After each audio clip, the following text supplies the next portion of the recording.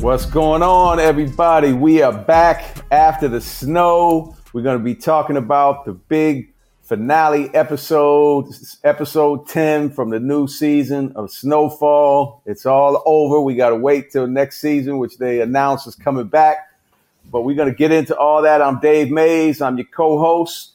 And, of course, joining me this time from Boston, Massachusetts. Freeway Ricky Ross. Hell yeah. What's going on, Rick?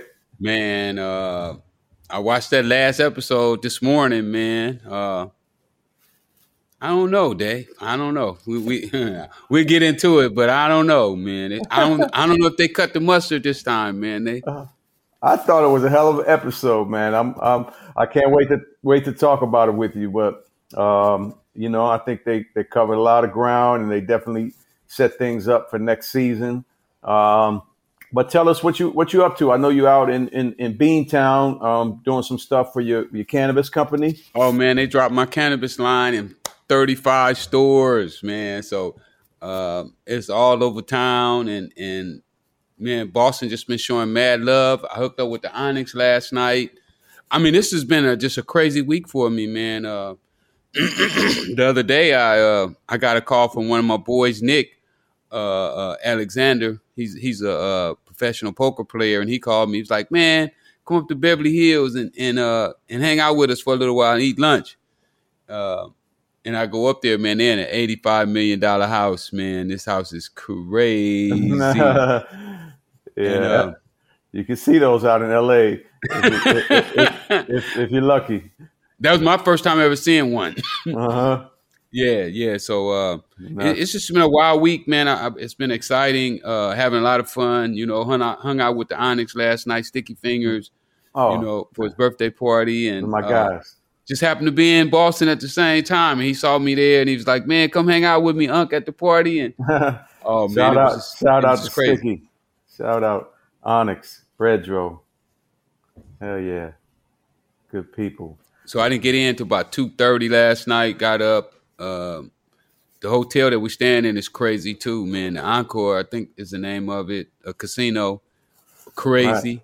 Everything modern. The curtains move. You just tell Siri or Alexa, whichever one of them you talk to, and they move, cut the lights out, turn the heat on. I mean, you ain't got to get out of the bed, man. You can just lay in the bed and do your thing. Man, sounds like it's a interesting, enjoyable trip you got going on. And, I know this cannabis industry is blowing up, and everybody's trying to get in on it in different ways. And there's a lot of interesting things we could probably talk about with that. Last night, actually, I was at a cannabis, yesterday, of course, was 420. There's a Soho House out here in Chicago that hosted an event with Vic Mensa, and he's involved with a new cannabis company, a black-owned cannabis company here in Illinois. That's, I think, the first one to have products into the dispensaries here. And shout out to Vic. And they had an interesting panel discussion, about a lot of the issues connected with, this new exploding cannabis business. Where's the money going? Who's got access? Who's getting the licenses? Yes, all that. Bringing justice back, to the communities that have been destroyed from the laws that put a lot of people away. These drug laws, et cetera. And trying to get people out of jail that's in jail for selling cannabis. Now it's legal in like 35 states, and there's still people doing time for selling it. Like, what are we gonna do here, people? Yeah. So definitely we're gonna keep building on that, and everybody look out for Rick's line. Your brand name is Freeway and LA Kingpin. LA Kingpin, that's right. Yeah. I got 2 lines out right now. I'm getting ready to add my edibles, and we're just going to do a whole line of work. Matter of fact, I'll be coming back here in Boston in about 3 to 4 weeks because I didn't think it was fair for me to only do like 6 dispensaries that carry my product. I'm like, man, what about the other 31 people who support me? Shouldn't I show them some support too? So I'm gonna come back and I'm gonna do every store. I sold a lot of books too, man. I didn't bring enough books. Oh man, Good Dumb stuff. me, dumb me. You know, when it always seems to work like that. Whenever either I bring too many books or not enough books, I can never get it right. Right. But Well, it's yeah, always man. a great feeling when you sell out. Yeah. Glad to hear it, man. So before we get into talking about this episode, we have some other news I think we should share with our viewers and listeners. You know, when we announced this after the snow together back in the end of February, you know, it was a big deal for you, you know, and to come on and watch this series for the first time and begin to talk about it, and for me and you to come together and co-host it. And you know, initially we were going to just go through this season and kind of, you know, figure out next steps. But, you know, we got some momentum going. Me and you are getting a nice, you know, rhythm. I think people are enjoying the conversations, not just, you know, the analysis of the TV shows, but the other things that we get to talk about. So the big news, instead of this being our last show, for now, we're going to keep After the Snow going every week. You'll still be able to tune in on Thursdays for the audio on Apple, Spotify, wherever you listen to podcasts. And on Friday, the video version. What we're going to do is go back to season 1. And we're going to start going through that season one by one, episode 1 through 10. And we'll talk about each episode each week and kind of now, you know, put all that in perspective. And I think that'll be interesting. Absolutely, absolutely. Where it's definitely something that people need to see the whole story to kind of see where it started and where they're trying to go with it. Yeah, it's been an interesting journey. Just from the writer's perspective for me, you know, just trying to see what these writers are thinking about and and how they look at South Central LA. yeah. Well, I can tell you this here, they better get some people from South Central LA next time. Well, I know we said we were going to have guests on the show, and we really haven't done that yet. But now that we're continuing, I think that'll be a little more easy for us to bring in different people. Just, you know, people from our network, people that that watch the show and have an interest in these things as well. So that's something, you know, for folks to look forward to as well. Yeah, you know, I got a call yesterday from Scrancho. His publicist had hit him up to go to the premiere. They had the premiere in LA, I guess, this weekend or something.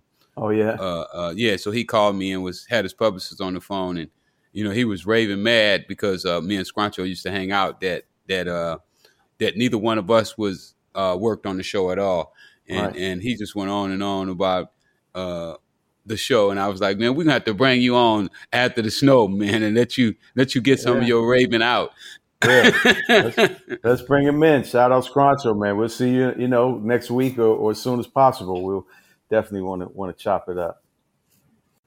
But man, let's get into it, Rick. We got a long episode. It's a little longer than normal. A lot of action, a lot of things, you know, coming together. A lot of things setting up for this last season that they announced. And I thought it was a pretty good episode. It had me, you know, glued to the TV, trying to keep up with everything.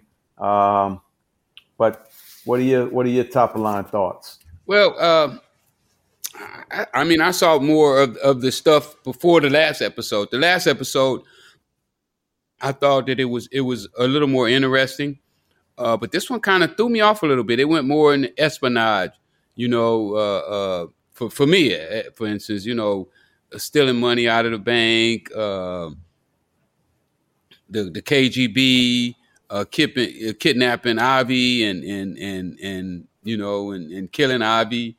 What's the name? Oso trying to get out of the game, and as soon as he grabbed the money, the police, you know, block him in. One of the things I was thinking about this morning is, you know, that's kind of what I like about the show, in the sense that, you know, it gets into some very real issues. It's bringing, you know, a bigger picture to things, which a lot of times people don't see. You know, we're caught up in the day to day and everything around us, and people don't always step back to look at the bigger picture and understand, what's really going on here. So, I think that's interesting. Like you said, you got KGB, CIA, DEA, all this stuff, intermingling. That's they're gonna unfold in season 6. But I just think that's one of the things, the layers and the realness, with the balance of action, excitement, drama, all the things that people like, but you're getting these doses of reality on a very kind of deep level sometimes that no other shows really touch on. You don't really see some of these things many other places. All the espionage is just a lot, like with Oso, when Oso decided he's going to get out of the game, and he goes and he's sneaking to do this, after his old lady find out that her house has been bugged, the whole time. I guess the kids were in trouble at first, and then she find that bug, and everything changed from them breaking the lamp to like, damn, they've been listening to everything we say.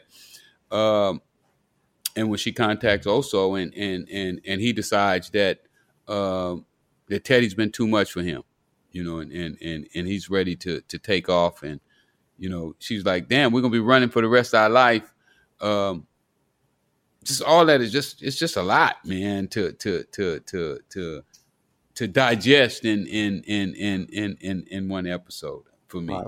Well, one of the things I like about the show are some of the, like this whole international perspective that they're bringing, which is a bigger picture to things.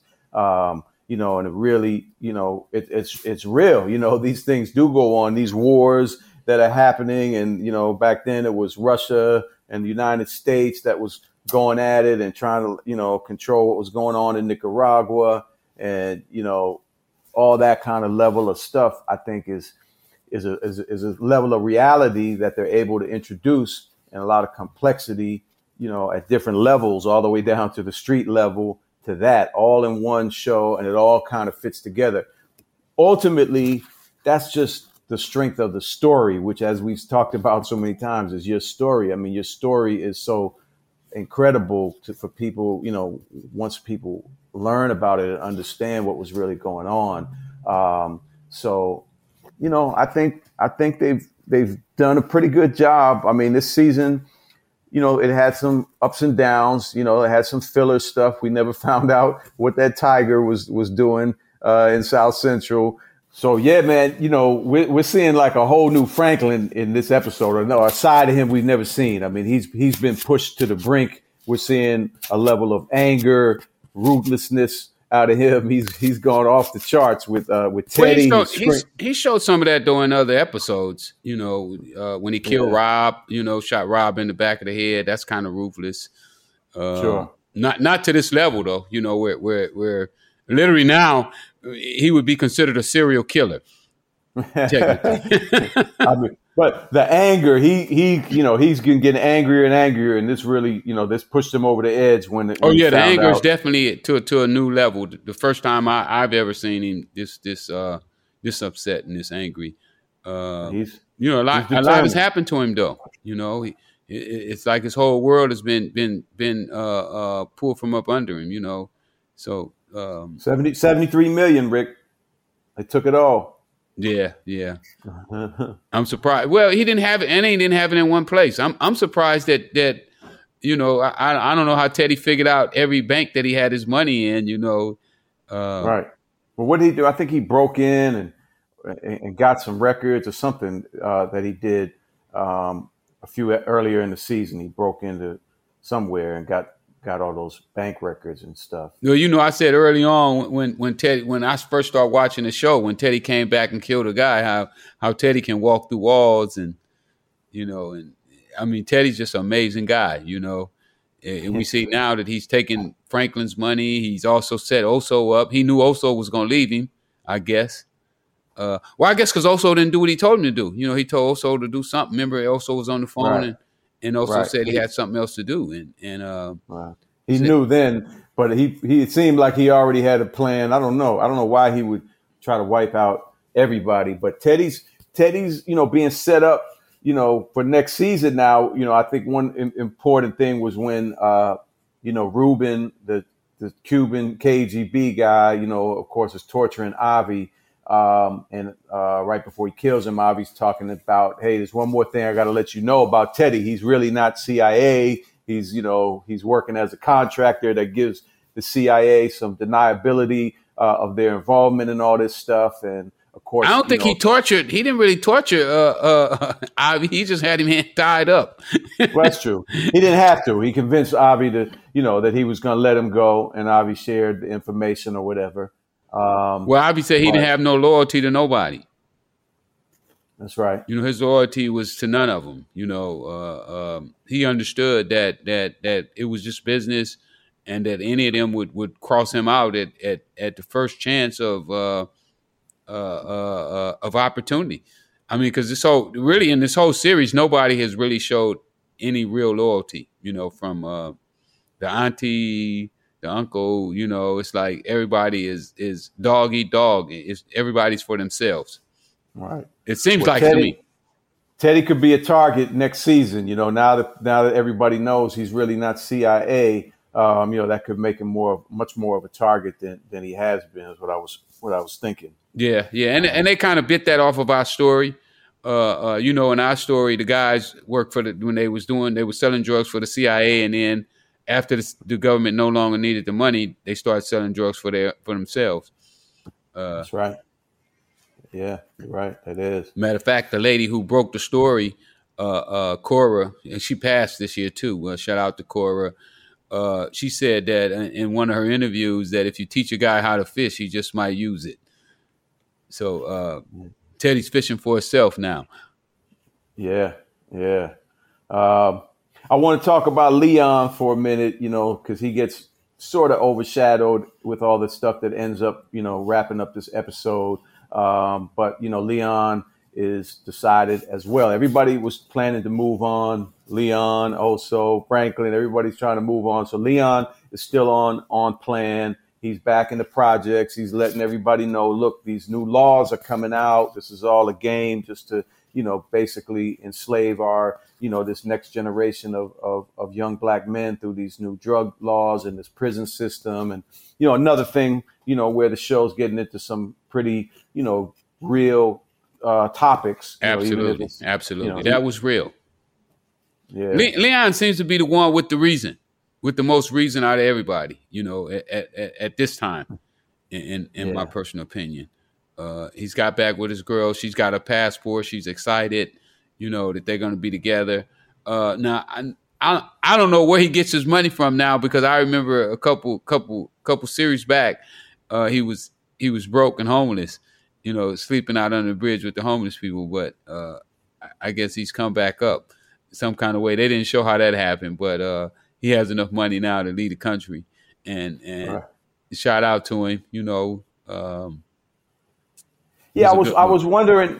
I was trying to remember. Like, did people really understand what was going on with those laws when they were brought in back at that time, or did we kind of figure it out in the years to come?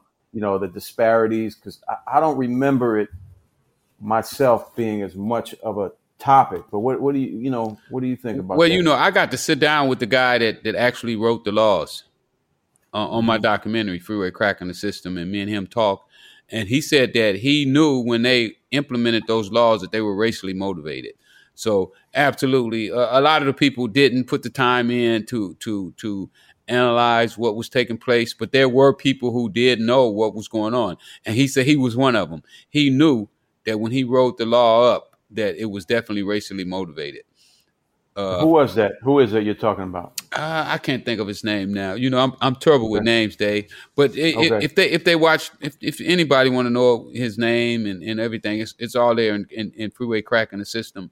I sit down with him at the Bonaventure Hotel, and me and him have a conversation, and he let me get him on camera, telling me that when he wrote the laws, he knew that they were racially motivated, but his job was to write the law up for the senator.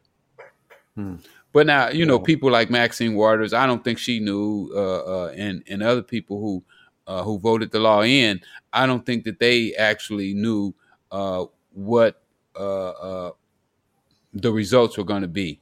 Right. That Well, we were going to have so many people in prison for small amounts of crack cocaine. right. And I think, the way that they kind of fueled the narrative of all the violence, and gunplay and, everything that was drugs were causing and, war on drugs and, that level of violence that picked up during the crack era. It seemed like there was a lot of public support, for this idea. But of course, this has always been, the narrative that the system has tried to push in different ways, over the years. Absolutely. Well, they did try to use the violence as implement. I mean, it had got to a point to where anytime somebody got killed in the hood, it was over drugs. A guy come to the house and he catch a guy screwing his old lady and he shoot him.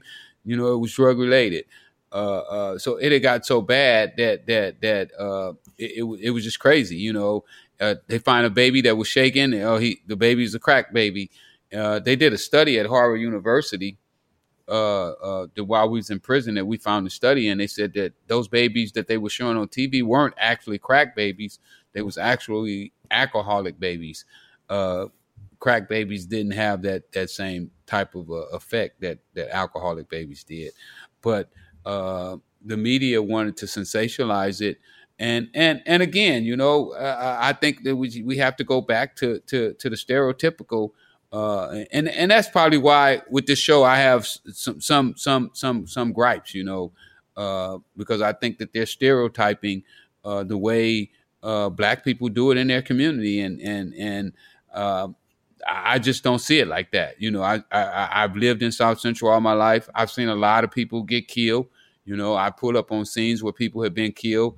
But not the way that they're showing it in these scenes. Yes, people have gotten robbed for cocaine and gotten killed.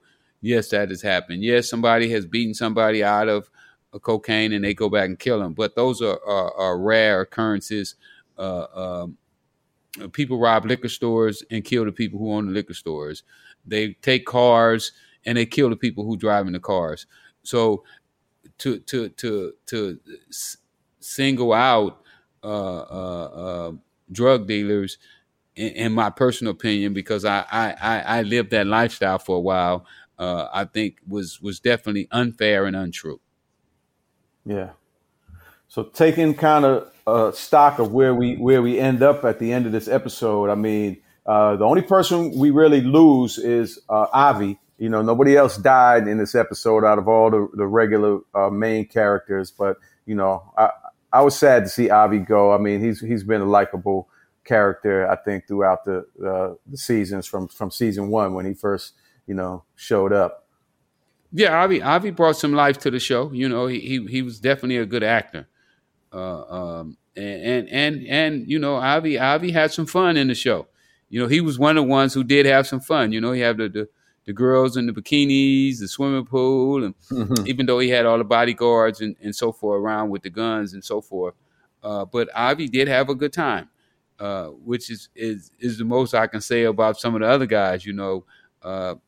I think we only saw Teddy, even in a relationship one or two times. Right.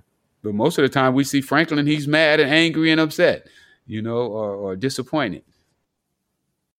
So yeah, everyone else is still here and the lines are being drawn, going for next season. One of the last things that we see towards the end of the episode, Franklin, of course, goes, robs, he goes to see Louie first to try to get her to let him get to Teddy because, he feels he needs to get to Teddy if he's ever going to get his money back.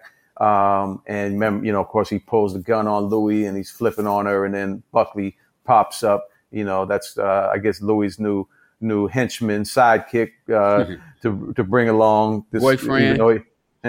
We'll see exactly. Yeah, but he's sort of like Teddy. He's rogue now as well. Remember, he's not. He had to turn his badge and everything in, so he's just I guess working on the side right now. But And he she didn't look like spares he him. was on coke last night Right, either. right. He looked Yeah, kind of fresh. He looked right, fresher. right. Maybe So Louis he's gonna cleaned him up. right, right. He's gonna play a role next season. He'll be back. But Louis spares him. Essentially, tells Franklin, "Look, out of respect for Jerome, I'm gonna let you slide, and I'm not gonna kill you. But after this, don't come around no more. I don't want to see you." Louis cold. And Hey, Louis yeah, cold. She don't play. yeah, yeah. So then Franklin goes and he's like, man, it's all the gloves are off. He goes and he robs Jerome and Louis' spots, kills up a few of their men's, steals all the money out of the safe house so he can get some, he gets some of That's that crazy bread back. though. When he would go do his people like that, you know what I'm saying? Like they did it to him. They didn't do it. I don't know. I mean, I guess he's mad because they got his connection and all that. Right. But damn, Right. They went behind. you gonna go rob your folks? Like it's kind of scandalous. Right. In my book, But it's kind of scandalous. it's coming down to that. I mean, Jerome is basically going along with Louis' plans here, letting her, force this split between them and Franklin and the family. And then you got Franklin going down to the hospital to see Kane. So that's one of his other last chess moves that we're seeing in the show. He goes to see Kane. He lets Kane know, look, Louis is the one that set you up. And I guess, we're to expect them to be aligned going into the next season. So now it's going to be Franklin and Kane, I guess against Louis and Jerome and whoever they got. And Buckley. And maybe Buckley's friends who's still on the force that are back his play. That's been getting it on the take. Some of them been on the take. So I don't know. It's gonna be interesting to see where they go. These writers got to do some homework, man. They definitely need to do a little more studying of South Central. I think a lot missing. A lot missing. It's a lot could missing. Be in there. A lot missing. That leaves the door open for us, Rick. You know what I mean? We've been talking about it. To come bring a whole nother look at all this stuff. Oh, no doubt. Yeah. I can't wait. I can't wait to get my opportunity to take my swipe at it. I don't know. I just think that when you actually lived it, more about what went on and the people who actually participated in it and how they participated. Matter of fact, I got a DA agent who contacted me the other day, and he wants to add to the story. He wants to be an ally in what went on. I don't know if you remember Kiki Camarado. The name's familiar. The DE agent that got kidnapped over in Mexico, and they tortured him and killed him. And they show that in the Narcos series. Yeah, if you ever watch Narcos, that was his partner. That character, yeah, that was his partner. Okay. Yeah, that was his partner. Interesting, man. I'm sure he got a lot of interesting stuff to talk about. Yeah, he did a lot of investigation, trying to figure out, who did his partner and how they did it. But that's going to be another interesting aspect. And he also said that he worked on my case. Oh, wow. Yeah, he said he worked on my case. And one of the reasons he backed up because he saw the cops were doing underhanded stuff. And he said he didn't want to be a part of, he didn't want his name smeared. So he backed out. But that's going to be another interesting aspect of the story. Right. We still got the CIA, the KGB, and the DEA, how those guys are all going to play out. At this point, it looks like the CIA and the DEA, maybe they weren't on the same page. But, that last thing Teddy says to his boss when he says, I'm going to give you the money, I'm going to make this donation to get back in. But there's one catch, he said.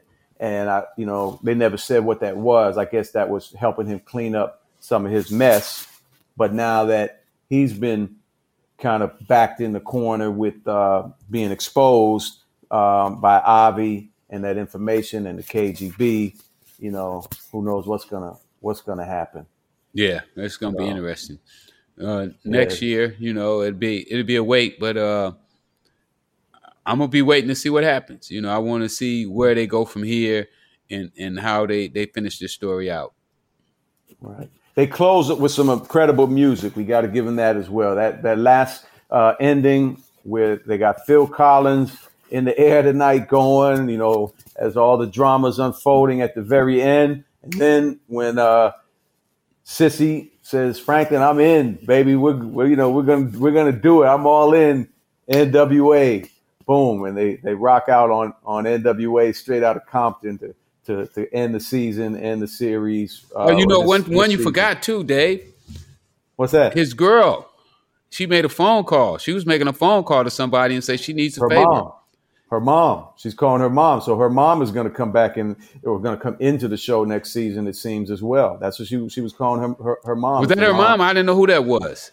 I think so. Because they never said who it was. We never heard a voice or anything. She just got on the phone for a split second and basically said, I need a favor. Yeah. Yeah. So I think she was calling her mom, but we'll see. Yeah, she's still in the mix too. That's what I'm saying. We know she don't mind going across lines. You know, remember she went and met with Kane early on to secure the safety of her and her baby and hopefully Franklin. Right. So she made I think that was a power call. Yeah. You know, whoever it was a call that she thinks that that person can solve these problems that they're having right now. Well, Rick, man, I'm most excited that we're going to keep doing the show together. That makes me feel good. It means we're going to get to keep having these great conversations, keep building, keep bringing more information out to people. And, you know, I'm excited about that. I want to thank you again for being a part of this, being a part of Breakbeat, you know, the new network here that we're building. And, you know, looking forward to continuing to work with you and build with you. No doubt. Well, you know, Dave, I told you since my first months in prison, when I first saw the source, I've wanted to work with you. And I'm definitely glad that I am. And I think that we can do some great things. And now I am in your city where you started the magazine at, man. That's right. Right. You're right there. That's crazy. We didn't even mention that. Well, Cambridge, but Boston. Cambridge is the suburb of Boston where Harvard is, where everything got started. But yeah, we're taking it full circle, man. Hey, I'm going to be doing a dispensary. They say right across the street from Harvard. You can literally, they say, walk over to Harvard from the dispensary. Crazy. So maybe when I do that one, it might be good if you come through, man. We go to Harvard and let's do it. Maybe do a lecture or something. Yeah, let's do it. That sounds great. That sounds great. So go ahead. No, I'm good. I was just I just thought about all those things that's coming together. You know, it's like magic. Right. Well, you know, we got a lot to look forward to. So thanks to all of the viewers and audience that's been riding with us for this season 5 of Snowfall, which is now concluded. So we're on back to the old seasons going forward, but we'll be with you guys every week going forward. So stay in with us. This is After the Snow. This is the exclusive Snowfall podcast, you know, with the guy whose life story inspired it and lived it, Freeway Rick Ross. And thank you guys. After the Snow, Breakbeat. Check us out at Breakbeat Media on Instagram, at Freeway Ricky Ross on Instagram, at The Real Dave Mays, breakbeatmedia.com. Check out our other podcasts. We got a whole bunch and some brand new ones coming that are going to be crazy. So that's it, man. Let's see y'all again next week. No doubt. After the snow, the journey continues. Peace. I'm out. All right. Peace.